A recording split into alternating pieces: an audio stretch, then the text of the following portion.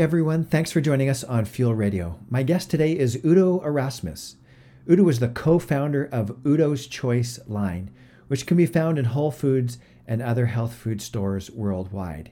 He designed the machinery for making oils with health in mind and pioneered flax oil, a billion-dollar industry. He's the author of the best-selling book, Fats That Heal, Fats That Kill, which has sold over 250,000 copies. I really enjoyed my conversation with Udo. We get into all kinds of things, including psychology, spirituality, and such. We also talk about health. Please help me welcome Udo Erasmus.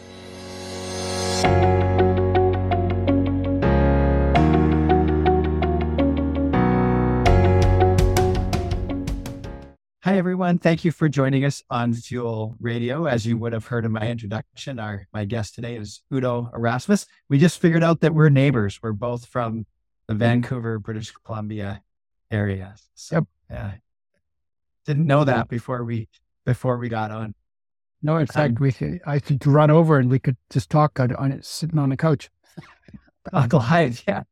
That'd be great. I see these other podcasters that are doing that. I think I would really like to do that someday. Yeah. I like the vibe of that. And then it is different being in front of someone. So anyways, yeah.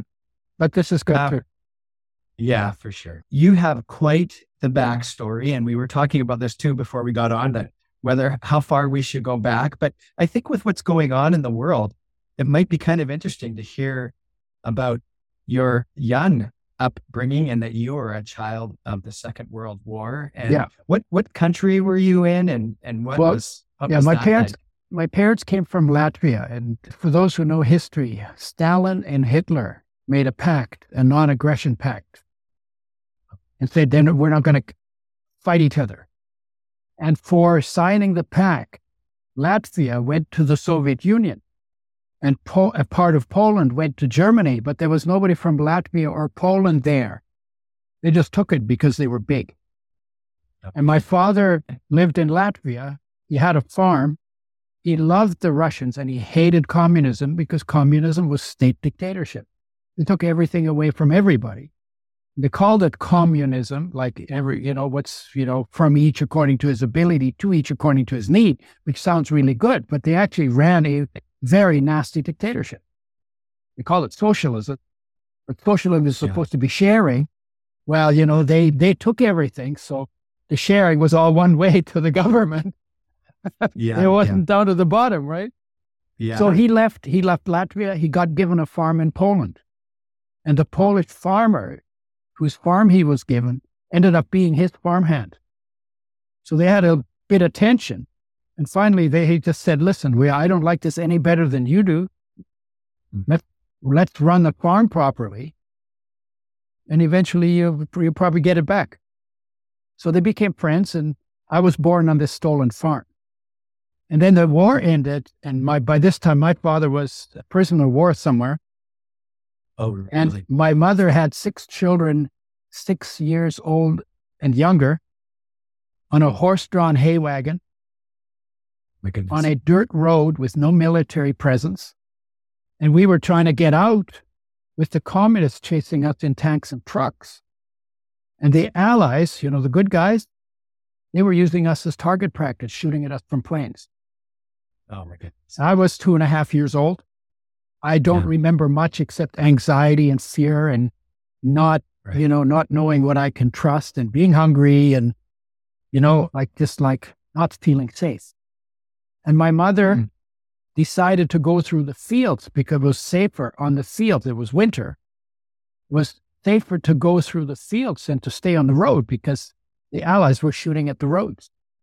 So but you can't take 6 kids under 6 by foot over the fields. So she left 4 of us behind with a farmer who then took us back to Berlin to a relative, but the relative had already left. So we ended up in an orphanage. And then eventually her sister came and got us. So she had to go behind enemy lines to get us, but she was fluent in German and Latvian and Russian. So she was able to go. She was part of the German Secret Service, actually, as her job. And so we eventually got reunited. I just had a childhood where I remember not feeling safe. I was always very, very tight, very tightly wound. Man. And I loved books because books were safe. I already knew what it's like when the bullets are flying. And then in a book, you can read about bullets flying, but they're not flying, right? The books were safe. So I spent a lot of time in books and reading all kinds of stuff. So that's sort of, so my thought about it now, at that time it was terrible. I think now it was a gift because it rubbed my nose very early in what happens to countries when they don't deliberately cultivate peace during the time that they have the luxury to do that. See, we have this crazy idea that we need to do all this preparation for war and that peace is just going to somehow drift down on us without any effort on our part. That's like stupid. Yeah, and if between the First and Second World War, the Europeans had cultivated the peace that is actually part of every human being's nature, there wouldn't have been a Second World War. And right now, now 70 years after the Second World War, if the people in those countries had cultivated peace in those 70 years, there would be no war there now. Right. The thing is, when you drift, you always drift downhill. And downhill always ends you up in the gutter. And war is the greatest gutter that humanity has ever engaged in. Yeah.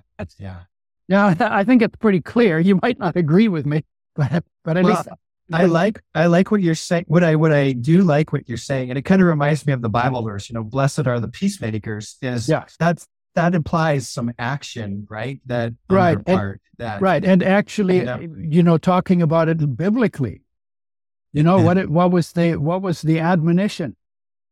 Kingdom of heaven is within you. Seek first the kingdom.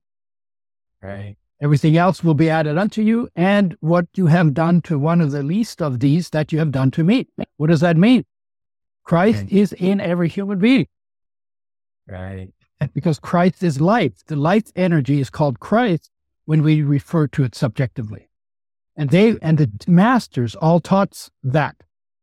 And they always said, put that first, because where do you find the peace that passes all understanding and the love that casts out all fear? Where's that? Well, in the space your body occupies. It's for you. Within us, right? And for me, in the space my body occupies. And for everybody else, in the space their body occupies. And how many people actually do what we call ourselves Christians. We mostly live by Moses. And we don't practice what we preach or what's preached to us, generally speaking. And that's why we have so many problems, because it is in the realm of human nature and human possibility that 8 billion people could live together in harmony, helping each other have better quality of life. When you say you've got your key focus is helping 8 billion people, so basically, you're wanting to help the whole planet. Is that what you're getting at? You're trying to. Well, you want to help everybody in the world. Well, I could say I only want to help 6 people, but thinking big is no more difficult than thinking small. So why don't we think big and do what we can? Maybe I'll fail, right? Maybe I won't get to 8 billion people. Maybe I'll only get to 50 or 500 or 500,000. But at least, every human being deserves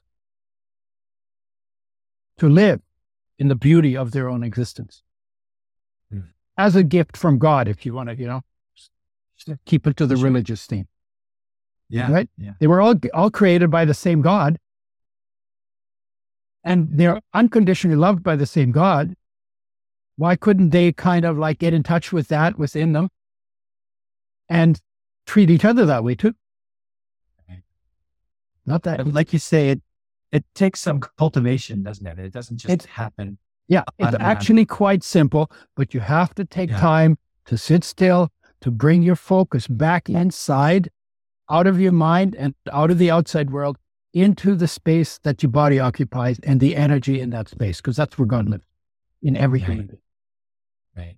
You don't even have to invite him in.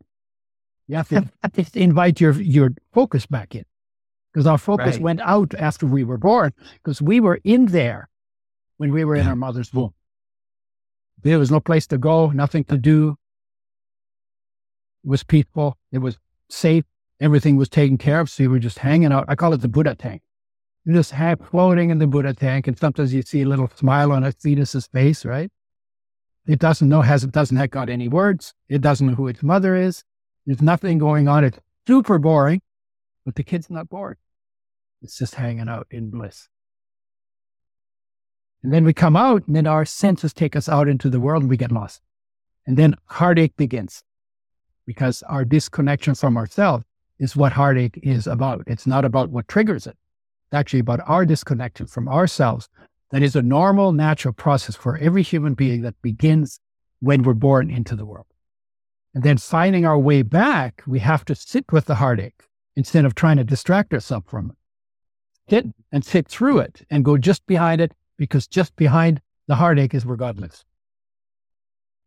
Yeah, I think that's been one of my biggest life lessons the last 3 to 5 years is, not pushing away the pain, but being willing to be with it and sit with it. And I'm doing that because I keep hearing people like you say, this is what's necessary, just to right. Be with the pain. Don't try to numb it. Don't try to push it away, but actually being with it in some sort of a way is the way. Yeah, because it can be uncomfortable, right? And so what people do, either they distract themselves, or they deny it, or they ignore it, or they try to explain it away by some cockabunga theory, or they blame it on somebody. But the truth is, the heartache is always because of our natural disconnection from ourselves, and it's calling us to come home. That's what the call is. It's like hunger for food. Heartache is for wholeness, or it's for God connection, or for life connection, however you say that, right? It's calling us home. It's saying, hey, bring your focus over here, over here, over here. And so then you sit with it, and it's not going to kill you. And it might be uncomfortable, and you might have a couple of tears, right? Yeah. But that far behind it, like not even a hair's breadth behind it, is the exquisite, awesome magnificence of your own existence built in by life. Yeah. And don't you find that when you get in touch with that, it is like a homecoming, like you said? Absolutely. And when people do that feeling, it's a homecoming. Yeah. Of course. It's not easy to get there, but once you do experience it. Yeah. It's home to ourselves. Yeah. So it's a homecoming in that sense. And the work we need to do if we want to raise the quality of life on the planet is mostly homework. That's the work we do at home, right? Or in our home, or to get back into our home, right? So, and if there wasn't that heartache that was calling you back, we would get lost and we'd never find our way home. Right. And when we connect in behind it, we've actually gone back to the space we were in, to where our focus was before we were born. And we were in complete peace and in unconditional love, because that's what drives our existence. Right. Good. It sounds like we're in agreement. We're on the same page. It reminds me, one of my favorite stories. I don't want people to think this is a religious podcast, but it is one of my favorite stories. It's just the story of the prodigal son. Like when you say that, we get to that point where we're miserable. Yeah. And I know it's just a story, but it's so telling. The prodigal son got to that point where he was miserable and thinking, I got it way better at home. I'm going to leave this place and I'm going to go home, So that's and even kind of what you're talking about, isn't it? And even the story about the return to Eden, where the angel with the flaming sword. Well, heartache is the angel with the flaming sword. And so people don't go near it, so they can't get back into Eden. What you have to do is you have to walk into the angel with the flaming sword. He's not going to kill you. Okay, I heard that before. That's cool. in God's territory, you don't get killed, right? You get loved, right? So you go and you don't let that prevent you from taking the steps back into Eden. It's the same story. And then the hero's journey is the same story too. Hero goes out on an adventure and eventually, fights demons and comes home with a treasure, with a gift. It's the same story too. call to adventure. That's, gain the world, lose your soul. And then at some point, deal with all of the demons that you create. And then eventually you find the gift. The gift is always love, contentment, peace. Yeah. Come home, bring that gift to your community, because there is no better gift to come home, to bring home to a community than the gift of love and peace. Nice. Yeah. That's great. Well, totally shifting gears. We had no intention of talking about that, but I'm glad we did. What happens, happens. Yeah. It's all good stuff. You look, we can talk about anything. Sure. It's all good. Yeah. Okay. So what's the shift? That was the backstory. That was the backstory. And another significant milestone in your life was when you got pesticide poisoning in 1980. And I hear this story a lot, is that, doctors were providing people with the answers that they were given. And you're obviously a very intelligent person. So you thought you're going to go out and research and then try and find some answers yourself. And that led you into finding some answers to some big questions and maybe even healing, finding ways to heal yourself. If you could just share that story with us. Yeah. Well, it's not the intelligence. It's, I mean, okay, I function. I'm pretty good, but I had background in biochemistry and genetics. Okay. And so I understood how molecules work. And I had gotten into science and biosciences and psychology from my early story. When I was 6 years old, I listened to people argue about really stupid things.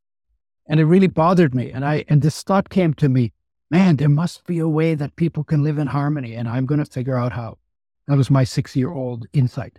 And that was my drive. That's been my driver all my life. So I went into science and then bioscience and psychology to understand how human beings work. And then I went into medicine for a year, but they only talked about disease, and I wanted to know what health is. So I went back into biochemistry and genetics, because in biological sciences, you learn what health is. They don't call it that, but you're studying the normal functioning of normal creatures in normal situations. Whereas in medicine, you study sick people in abnormal situations with all kinds, and then using abnormal methods to treat it. So I got into that, and I had that background. And when the doctor told me we don't have anything for pesticide poisoning, I said, okay, I'm on my own. I'm going to use my background. I got into the research journals to look at health and nutrition, disease and nutrition, on the notion that the body is made out of food. And if something goes wrong with the body, then you should raise your standard of food intake, because 98% of the atoms in your body are removed and replaced every year. And that means if you raise your standard for food intake, then within 1 year, you will have rebuilt 98% of your body to a higher standard. Right? That's what I was thinking. And that's why I went that direction. Now, I didn't think about water and air, but your body is also made out of water and air. So you have to include that in the conversation as well.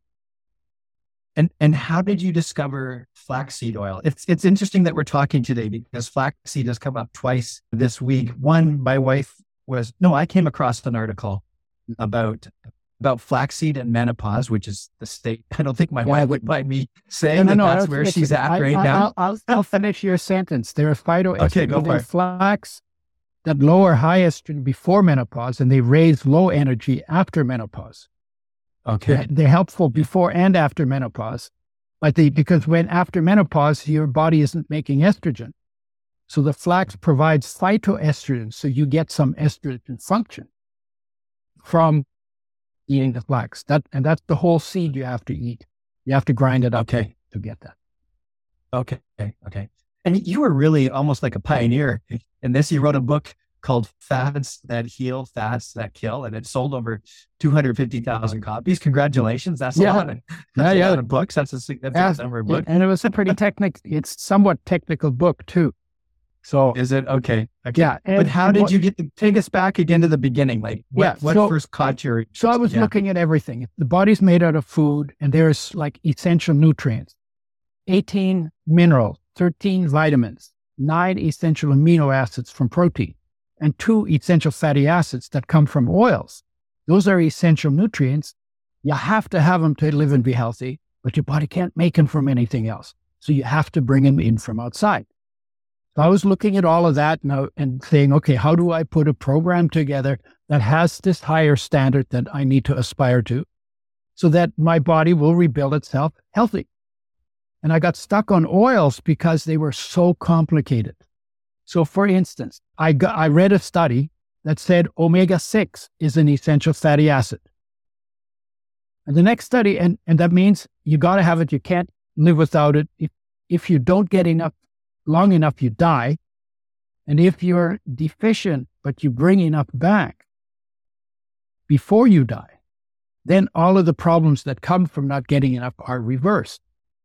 That's what essential means. So this study says omega-6 is an essential fatty acid. Fatty acid. And it is. And the next study I read, omega-6 gives you cancer and kills you. And I'm going, what? Yeah. You know, you have to have it to live and be healthy, and then it gives you cancer and kills you. That's so completely contradictory. There must be something else going on. And that got me looking into how oils are made. And when I found out how oils are made, I was shocked.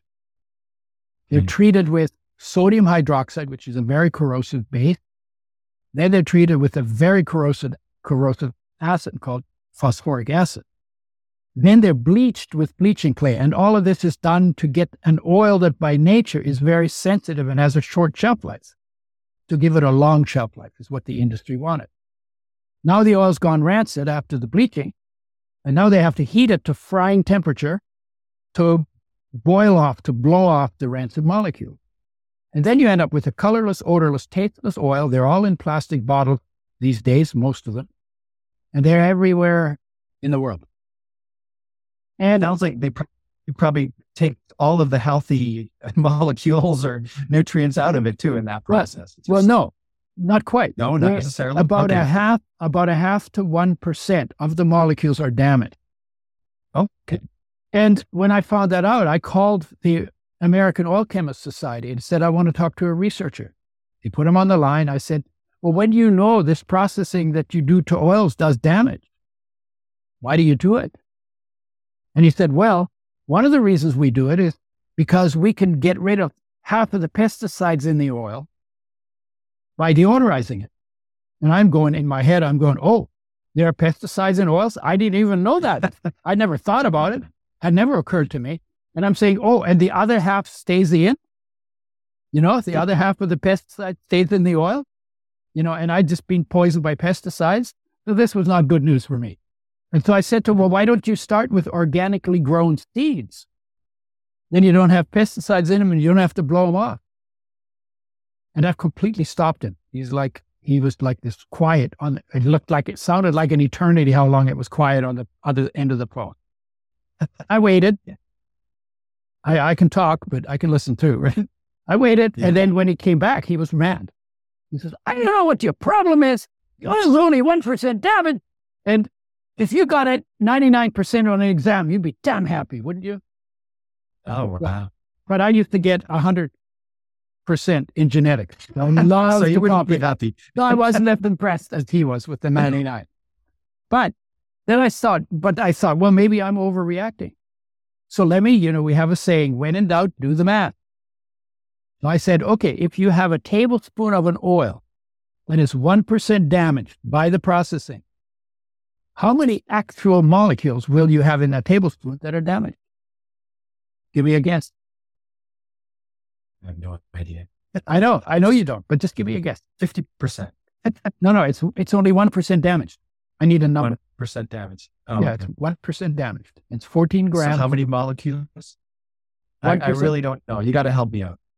I'm not great at math. I do this for a purpose because when I do it in live talks, the highest estimate of how much damage has been done to the oil is always at least 1 billion times lower than the actual damage.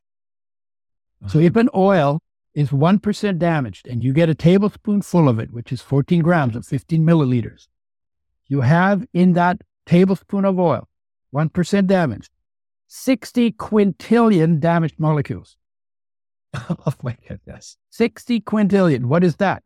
It's a 6 followed by 19 zeros. It's more than 1 million damaged molecules for every one of your body's 60 trillion cells. And then that changes the chemistry in your cells.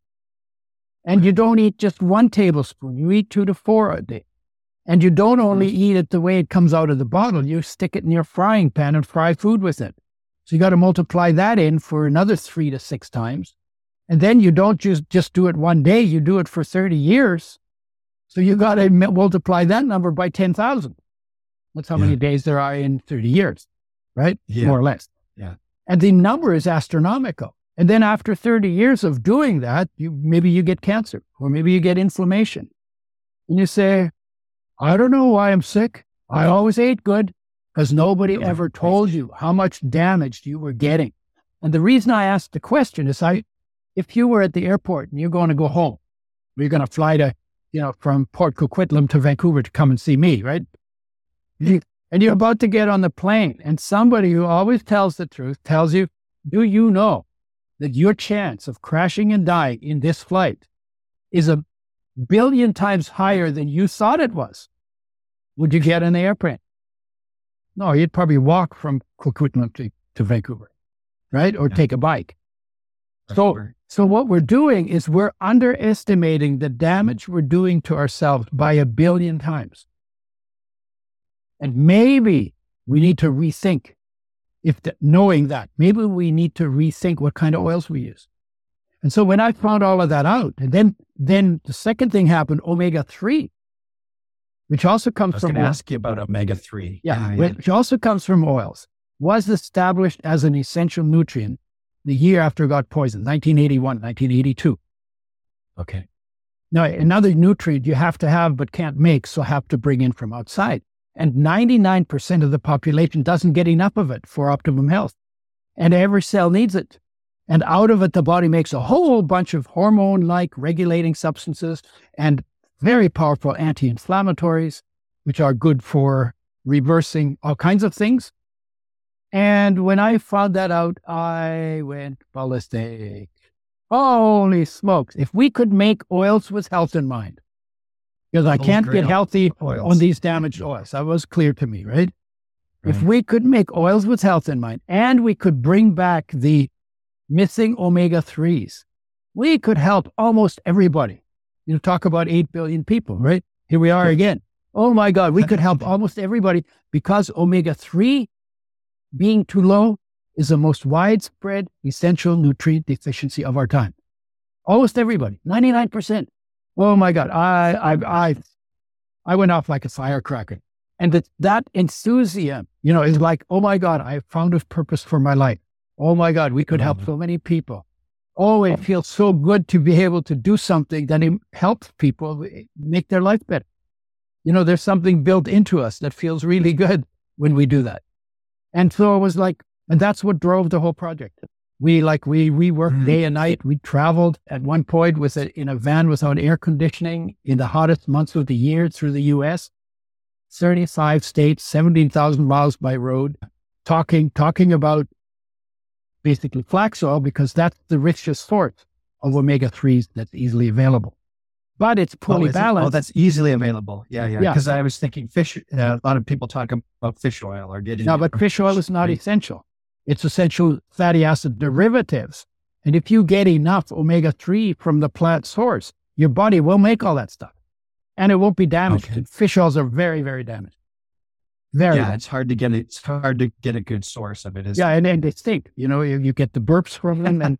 and if you have a liquid bottle of fish oil, you open it in your fridge, and within days, you can smell the rancidity.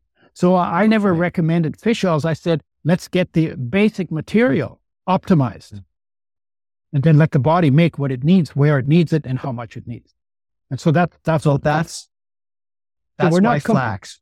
Yeah, and we're not competing with fish oil because fish oil is a supplement. What I'm talking about is a food foundation oil. So we're talking about 2 to 4 tablespoons, not 1 to 3 capsules.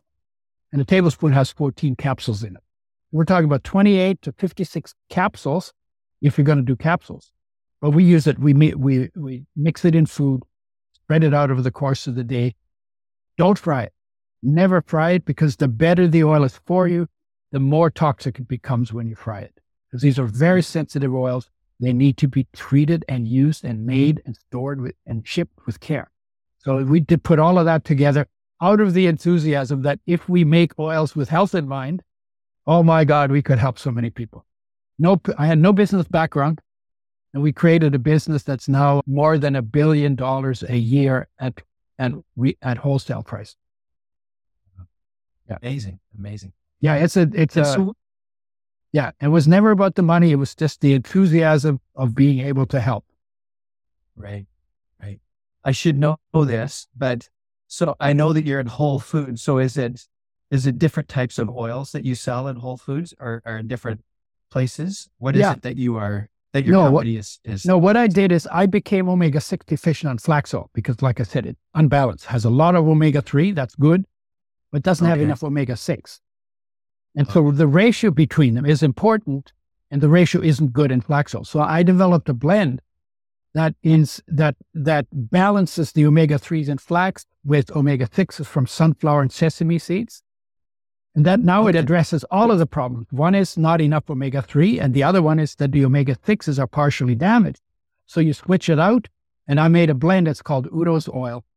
And it's in a brown glass bottle, in a box, in the fridge, in the supplement section, in the health food store. Yes, it's at Whole Foods, but pretty much any health food store that has a refrigerator, because we won't do business with people who don't have refrigerators, because the oil needs care. And when you give it the care, it retains its health benefits. And when you use it, you get good results. So that's Let's talk about yourself first. Like, what sort of personal results did you see? And then I'd love to hear some stories if you have them. I'm sure you do. Okay. Oh, I got tons of stories. I've been doing this for 40 years. A ton of stories. 40 years, you hear at least a couple of stories. Okay. Yeah. I had arthritis in my knees when I was 38. That was the year I got poisoned by pesticides. And it wasn't like... And how did you get poisoned? Just to stop you for a second. Oh, was that because I had a job spraying pesticides. I had a job spraying pesticides. And I was very upset because my marriage broke up, and I got to, I was very careless in my use of them. And after 3 years, I got poisoned by the pesticides I sprayed. So there you go. We call that what you sow, you reap, or in the East, they call it karma. Right. So that was a self-made lesson. I needed the lesson, so I created it. Right? Yeah. I can't blame this one on anybody. Nope, that was me doing it to myself, right? They're taking responsibility. Yeah. Yeah. I mean, I'd like to give it to somebody else, but I can't find anybody to give it to. So it's my responsibility. So where were we going with this? Just your own story, like how your own healing journey, and then maybe some others as well. Yeah. So I had arthritis in my knees when I was 38. And it wasn't like really bad yet, but any time that I just bent my knees a little bit and put a little pressure on the joint, they hurt. That was when I was 38. The biggest changes I made as I threw out my frying pan, I don't eat fried foods. I went more in the direction of plant-based. I use my oil every day. I'm 80 years old. I have no pain in any of my joints, and no pain anywhere in my body, except sometimes when I bang into something. Right? Yeah. So, but I have zero aches and pains. But I don't just do oil. I also use the best spices like turmeric and ginger and flaxseed and ashwagandha, curry, all the world's best spices. I use them in my oil, in tahini. Tahini being sesame, ground up sesame. It's like peanut butter, only this is sesame butter. And I dump the sesame oil because it only has omega-6s, put in my oil because it's a better oil. And then I dip vegetables in it and eat it like it's amazing. Sure. And I have a ton of energy. You might have noticed that I'm not sure of my energy.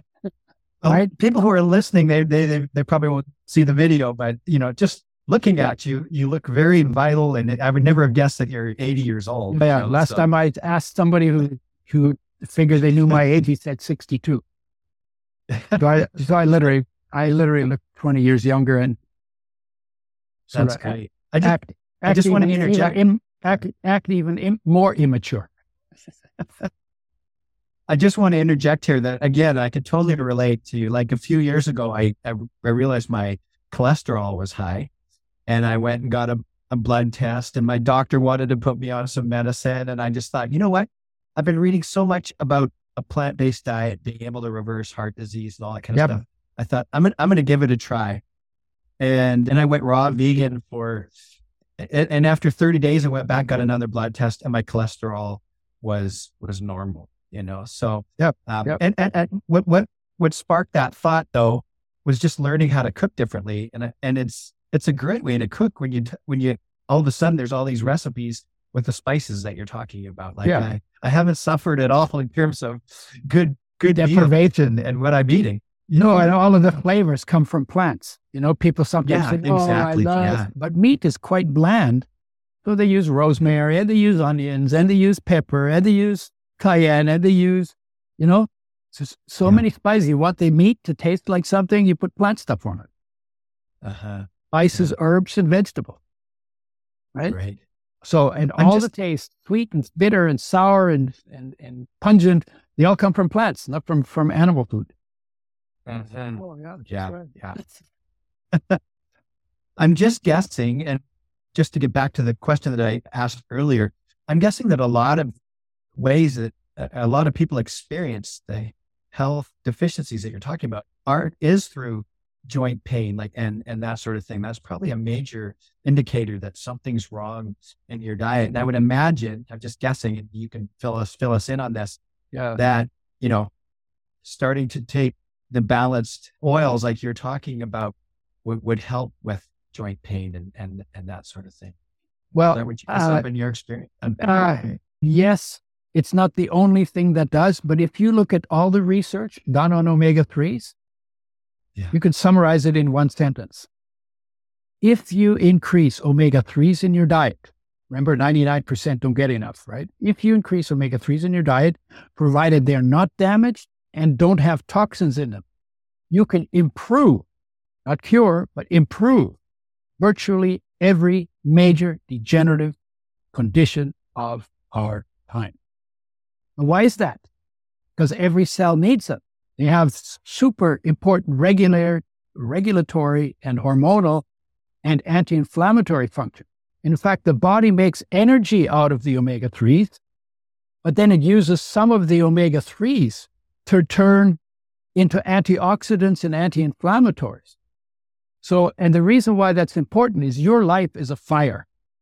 You're a fire taking place in water. You want a good fire because that's your juice, that's your energy, that's your vitality, right? But when you make a big fire, like a strong fire, it throws quite a few sparks. So not only do you need to make a strong fire, but you got to get good spark control. It's like the screen in front of your fireplace that keeps sparks from burning holes in your carpet. Only in this case, the sparks are called free radicals and they burn holes in your tissues. And omega-3s are the only molecule that not only provides the energy, but also gets turned into spark control. No other nutrient does that. You have antioxidants to do spark control, and you have fuel that create fire.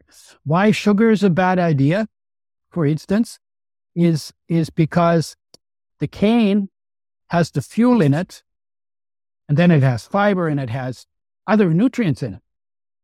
When we take out the sugar, now you're making a fire, but you got zero spark control. And then you eat it with other junk, and you literally burn, and then what you get is free radicals. Free radicals cause inflammation. Inflammation causes pain, and inflammation is behind most of our degenerative conditions. So it's a matter of not getting spark control because you're eating fuels without also eating spark control. The omega-3s do it alone, so you're taking one thing that gives you both of these benefits. Excellent. One thing that you mentioned a couple of times, and I was going to ask you about this. So many recipes call for you put the first thing you do is put olive oil in the pan when you're going to fry up your vegetables or whatever. Maybe you could just tell us a little bit about like, why is that a bad idea? What's it doing to the oil? Well, first of all, traditionally, olive oil was not used for frying.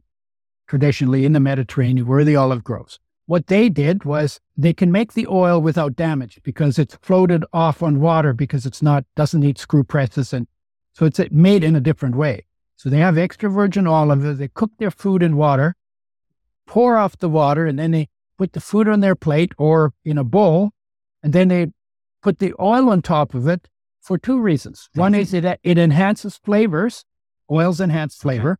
And the second is that the oil-soluble nutrients in the foods are absorbed much more effectively into the body if there's oil in the food. And some of those oil-soluble nutrients have super powerful effects on health. So that's what they did in the old days. Cooking meant with water. Cooking now means in oil. So the dumbest thing that humanity has ever invented to do to its food, I mean, worse than white sugar, is frying foods, especially frying foods in oil. So what I say to people, listen, this is the dumbest thing we ever invented in terms of health to do. Get your frying pan. Everybody has one. Haul it out, turn it upside down, hit yourself on the side of the head with it so that it's associated with pain, and throw that stupid thing out. And then go back to cooking in water, and then add good oils made with health in mind that are properly balanced and are not in plastic, because plastic leaches into oil. You don't need that in your body. That gets you inflammation as well. So pour those oil on your food after they come off the heat source. And you can put them in cold food, warm food, goes in breakfast, dinner, lunch. It goes in snacks, literally compatible with everything. And use a tablespoon per 50 pounds of body weight per day of oil blend made with health in mind, and spread your intake of it out over the course of the day. Because if you were to take a whole big glug of oil on an empty stomach, like we did with cod liver oil when we were kids, if your liver can't handle it, so much oil at one time, then you're going to get heavy, tired, or nauseous. So you prevent that by mixing it in food and spreading it out over the course of the day. This is excellent. That's such great information. So there you go. I hope our listeners are too. I'm sure they are. Yeah. This is fantastic. And one thing I've been encouraged to do lately, I came across a couple recipes that talk about adding avocado oil and doing that, just like you say, don't heat it up, but so I've been adding that to a lot of things as well. I don't know the health benefits of avocado oil, but I see you're shaking your head. So I'm glad I asked. Tell me why. Let me tell you what. First of all, if you eat avocados, they have good oil in them because they're in its natural state. And maybe just to back up a little bit, nature's mandate for health is to eat foods fresh, whole, raw, organic, and for human beings, generally speaking, mostly plant-based. Every creature in nature eats fresh, whole, raw, organic, except us. Right? Even the beef that we eat. And we were made out of nature to live within nature. And now what we've done is we've taken a whole bunch of stuff out of nature, messed it up by all kinds of processing, and processing causes a lot of our health problems. Because we're taking things out that should stay in, and we're putting things in that should stay out, and we're changing molecules that should not be changed. And so we do it to ourselves. So that's why they say, we're digging our graves with our forks and our knives. Now, some people say that, right? So that being the standard, we need to do what we're doing in our kitchen. And you can look at wherever you're starting. Head in the direction from frying to cooking in water, from cooking in water to raw if you can. From largely animal-based, head in the direction of more plant-based. And the research is completely clear. Longest life, best health comes from a primarily plant-based whole food diet. But I'm not talking about sugar and margarine. Those are all also plant-based. No. Whole plants. the way nature makes it, without processing, right? Yeah. Basically, what you're saying is if I'm going to have anything with avocado, eat the avocado. Eat the avocado. Now, Yeah. what they make the avocado oil out of, I don't know for sure. It's probably rotting avocado, because we can get stuff out of rotting salmon. That's what we make fish oil out of, the skins and the heads and the brains and the guts, right? But there is no standard of quality for avocado oil or grapeseed oil. There are standards for some of the oils, but these two are fairly new, and the standards have not been set. And just recently, I read an article just from this year that was talking about we should be setting standards, just like we set standards for extra virgin olive oil. We should be setting standards for avocado oil. We should be setting standards for grapeseed oil. And because we haven't done that, you don't really know what you're getting. See, most people don't know that. They just assume, oh, they're probably just like all the other oils. Well, they're not. So you don't really know. And they already, and then if they have the same standard as the other oils, they'd be treated with sodium hydroxide, phosphoric acid, beat, and heated to frying temperature.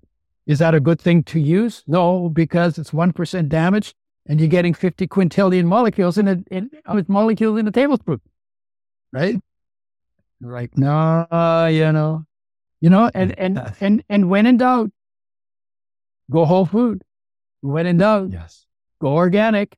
When in doubt, go the way nature made the food, the way every other creature except for human beings eats the food. Yeah. That's a fantastic way to wrap up. Do you have more time? I mean, I was thinking maybe we could make an esoteric sandwich out of this. Oh, sure. Yeah, let's do it. And you've been talking about thirst of the heart. I'm assuming that's maybe a little bit more esoteric, but and this is purely selfish for me even asking this, but I've been thinking a lot more about what it means to live out of one's heart. So yeah, I'd love to hear what you have to say about it. Maybe we can finish up with that. Yeah, we actually started with that. Heartache. We started with that. Yeah. Heartache. The thirst of that. What is the thirst of the heart? We know that thirst lets you know you need to get some water. Or we had to learn that because we didn't know that. We had the thirst, the body's calling for water. We might have not known in our head that it needed water. So we learned that. Hunger for food, right? Need to breathe to get oxygen. Yeah. But when it comes to feeling fulfilled or feeling whole or feeling content or feeling loved, the thirst for the feeling of wholeness is sometimes called the thirst of the heart. I have never yet met anybody who didn't know that feeling. It's an uncomfortable feeling in your chest. There are tons of triggers for it, like if somebody dumps you in a relationship, or if somebody you're close to dies, or somebody makes a promise to you and they don't keep the promise. So then we call it blues and loneliness and longing and striving and grief and sadness and sorrow and emptiness and restlessness. And it's always the same feeling, uncomfortable feeling in our chest. That's not the trigger, is not the cause of that feeling. It's just when something on the outside end, because everything on the outside ends, you fall back to your disconnection from yourself. And that thirst of the heart that you feel, that we call so many, I got 10 pages of names for that feeling, the different ways. It's really interesting. Is desire one of the names? Like, is desire in that? Of course. Yeah. Desire, longing, our wants, need, want, hope, wish. So I mean, that is your heart calling your focus to come back home inside to its source in life, where you feel loved and where you feel peace and where you are inspired and where your purpose lives. So that's the one that you say whenever you feel it, sit with it. Just sit with it. Be gentle. Sit with it. Feel it. Accept it. Acknowledge it. Don't judge it, because we're not here to judge, but to love. So don't judge it. Embrace it. Maybe even see if you can be grateful for the fact that this will not leave you alone until you eventually come home to your heart. Beautiful. Right? Thanks. And and so that's the greatest gift. I call it the greatest gift you've been given other than being alive. And why is that? Because number one, it pulls you out of your head, grounds you, and makes it simple. Number two, it's your driving force. And behind everything you're driven to do, you're always looking, what can I do that will make me feel taken care of?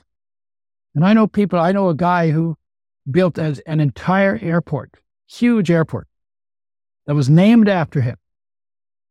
And we had this conversation. He read my book, Fats That Heal, Fats That Kill, the last chapter. He said there was something I was reading between the lines, and I wanted to know what it was that was there between the lines. Now, I didn't know there was something between the lines. So we had this conversation. I said to him, let me tell you how it goes. You spent 20 years building this airport, or 10 years building this airport. And then when it was done, you had about 3 days where you went, yeah, I did it. And then the fourth day you felt depressed. He said, well, I wouldn't call it depressed, but I would call it let down. Well, you said, it's semantic difference. Yeah. And then I said, let me guess what happened then. You said, well, either I didn't think big enough, or I picked the wrong goal. And so you created the next goal, and you had the hope that when I accomplish what I set out to do this time, then I'll feel okay again. He said, that's exactly how I live my life. And I'm saying that the mistake is that there's nothing you can do on the outside that will reconnect you to the disconnection on the inside. They're two different, separate things. One is come home. And I think that was called seek first the kingdom, right? That's where you go, because the kingdom of heaven is within you, right? Yeah. So first seek the kingdom. And when you feel whole, then you're in a pretty good position, because it's not about you anymore. Oh my God, it's not about me anymore. It's not anymore like, what can I do that'll get me taken care of? No, I'm taken care of. If I don't feel taken care of, I know where to go, because the feeling of taken care of is always there inside. And then I can look around and say, okay, there's nothing left to do except help, or do what needs to be done, or what's the biggest splash for good I can make in the time that I have on earth? It completely changes. Before that, it was always, I wouldn't do things that needed to be done because I couldn't see how they would take care of me. Right. Because the biggest push in a human being is to feel cared for. That is the biggest driving force in every human being. But we don't know that because nobody's told us that this is just your heart calling you home to do your homework, to jump into your kingdom, right? To jump into the kingdom so that you feel whole, and then you can live wholeness into the world. And you know what? Out of that wholeness, nobody makes war. Nobody starts a war. Nobody does violence when they feel in moments of contentment. You always have to feel discontent to do violence, to be destructive. Yeah. Right. So literally, the cure for the world is all the craziness that's going on. The cure for the world is come home to the kingdom within you, feel taken care of. In the midst of all that craziness, you're completely taken care of. And then live taken care of into the world, and you will transform the world. And you will at least be you may not, you can't force anybody to go there, but you can at least be an influence in that direction. Wherever you go, whoever you talk to, whatever is going on. Cool. So what I hear you saying is it's almost like reversing the whole process. In what way? So many, and I think the way most of us live our lives is, trying to find fulfillment and things that are outside of us, thinking that they're going to be fulfilling. You're Never saying gonna happen. start from the place of It's never going to happen. right. Start from the place of being. Start from the place of being okay. Start from Yeah. the place of knowing that fulfillment is within you, that you're accepted, that you're okay, and go from that place. Yeah. But also, number one, you won't find fulfillment in doing, because fulfillment is a state of being. So you have to stop doing to get into the state of being, right? Right. The being begins where the doing stops, and the doing, And that's the hardest part for many of us, isn't it? Yeah, To because stop doing. we were okay. We were really good at it in the womb, but we've become addicted to doing, Yeah. right? So Yeah. So that's one part of it. The second thing is what we're looking for out there. We're looking in the wrong place. It's like saying, I have $1 million in my right pocket, and I've only got lint in my left pocket, and I'm looking for my money, and I only put my hand in my left pocket. And I say, well, I don't have any money. I got to go on welfare. Oh my God, I don't have any money. Only lint in my pocket. It's because I'm looking not where the money is. And so I'm not going to find the money. That's what we're doing, is when we're looking for it on the outside, but in fact, it's on the inside. We will not find it on the outside because it's on the inside. That's why the focus has to come back inside into the space the body occupies. And in that space is the energy that is unconditional, empowering love. It's also called light. It's also called Christ. It's also called Buddha. And it's also called solar energy. But our life energy is solar energy. And that's a whole other show to do that derivation, right? Yeah. So it's everything's like that. If you're looking for your home, for your front door in your neighbor's house, you're not going to find your front door, right? Yeah. If you're looking for America in Asia, you're not going to find it. If you look for water in dry sand, you're not going to find water. So you have to look for the things you want in the places where those things actually are. Mm-hmm. And in a way, it's like that's so common sense. Yeah. But we're so not thoughtful about what we're doing. Like we live in describe that looking. Like, what does it look like for you? Like, how do you do that practically? Do you know what I mean? the looking. Yes. Well, in a way, it's misleading even to say that. Okay. Because what you do is, well, no, let's do it this way. Your senses monitor energy. So your eyes monitor visual energy, color, shape, movement. Your ears monitor sound energy, silence, sound, timbre, pitch, all of that stuff. Your body and your skin monitor feeling, pressure, pull, push, pain, like that, right? And your tongue monitors taste, which are also energy, on the basis of shapes, molecules, and pits in the tongue, right? Well, what if we're really good at monitoring the outside world with our senses. And we had to learn that because in our mother's body, we were not capable of doing that because we never had to do it. So now we've done it every day, out there. Look at that and listen to that. And, oh yeah, that feels nice. And right. So we're doing that all the time, right? Those same senses that monitor energy, if you bring them inside, they will monitor the light inside of you. There's light in your darkness. There is sound in your silence. There's love in your emptiness. And there's sweetness in the blandness of your mouth. That's a way to monitor the energy of life within you in the space your body occupies. That's very helpful. One of the ways you can do that, in just about every stillness practice, close your eyes in a safe place because you don't want to be you don't want to have to deal with emergencies. So you make a safe space, you go in the place, close your eyes, and then see how still you can become. And then see how deep you can go into that stillness. And see how long you can stay there. And while you're doing in that stillness, breathe slowly and lightly. And while you're doing all that, just sense what's in that space. And do that every day. Give it as much time as you give your bathroom or your breakfast.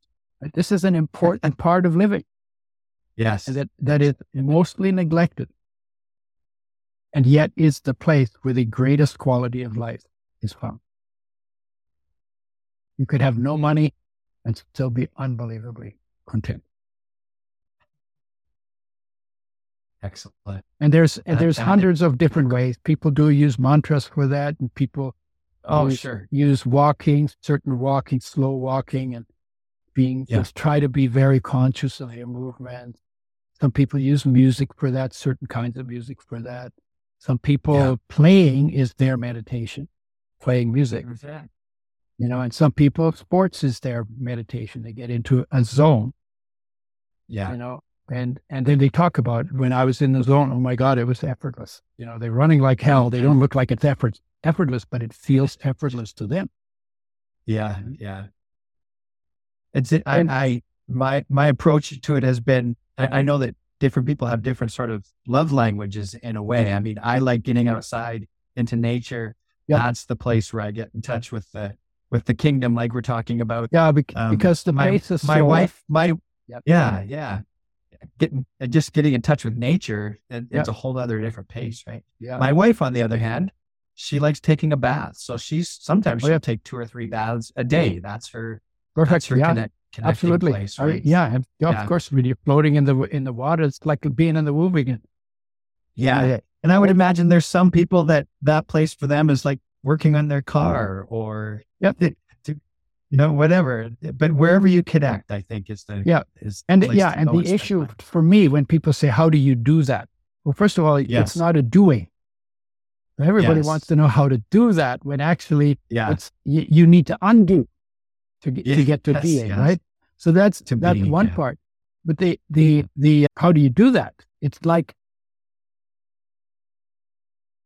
I was just going to say something, I forgot. I'll tell you a quick story. Yeah. Okay. I might remember about this. I was out in nature. I felt like to be as still as the tree behind me. Yeah.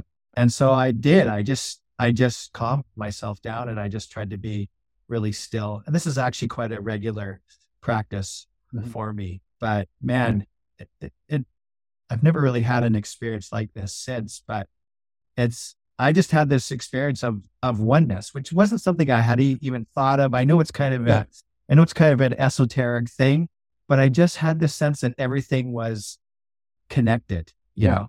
And then when I got back out to the trail, I just heard the voice or the verse, "Be still and know that I am God." And I almost fell over. Yeah, like, hello. Yeah. I 100% know. Yeah. So, and the issue, it was being done to me. It wasn't something that I know I did some things, but I just kind of, whatever I did helped me get in the way of grace or whatever. Yeah. I wouldn't even say that you did it or it was done to you. You actually just tuned into what's always there. Yes, peace is everywhere. Great. Peace is always everywhere. Even in the war. The war takes place in perfect peace. But the focus of the warriors is in, you're my enemy, I'm going to kill you. You're my enemy, I'm going to kill you. So, but it's actually taking place in perfect peace. So the thing I was going to say. So it's a matter of tuning into it, right? Go ahead. Where's the focus go? Yeah. Right? Yeah. So the thing I was going to say, it's like when people say, how do I do that? It's not so important how you do it, but that you do it. Yes. And it's not so important. And what makes it important that you do it is that your heart aches, is that you really want it. It's like the intensity of the desire for fulfillment is what will take you to fulfillment. So how badly do you want it? How strongly do you want it? How much do you want that peace and that unconditional love in your life on a day-to-day basis? That's what's going to determine what you pay attention to and how you get closer to that within your own being. Excellent. Good. Well, thank you. That was some really enlightening stuff, and I appreciate what you're telling us, your story, and your wisdom and your knowledge as far as health is concerned, and then also this discussion on the thirst of the heart. I really, really appreciate it. You've got a bunch of different ways for people to get in touch with you. Yeah. What's the main? I will share all of these in the show notes, but what's the main one that we can tell people if they're listening in their car or whatever? What's the main way? If they're talking about oils and as well as probiotics and enzymes, I work with digestion as well, because that's a big health area that's quite a lot neglected. If they want to do that, udoschoice.com, UDOS choice.com is the website that talks about all that. And then for the other stuff, some of it's psychology and some of it is spirituality and some of it is human nature, basically is what all of it is. They go to udoerasmus.com. Okay. Great. And I'm on Instagram and I'm on Facebook and I got a YouTube channel. So I know how to find. Right. We'll list all of these things. Just prior to getting on, I saw a video that you posted on, I think it was on LinkedIn actually, just recently. So. Oh yeah. Yeah. I'm on LinkedIn as well. Yeah.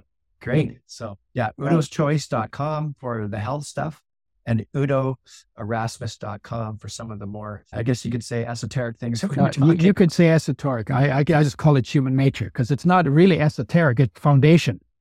Yeah. Thanks again. Yeah. Thank you, Rod.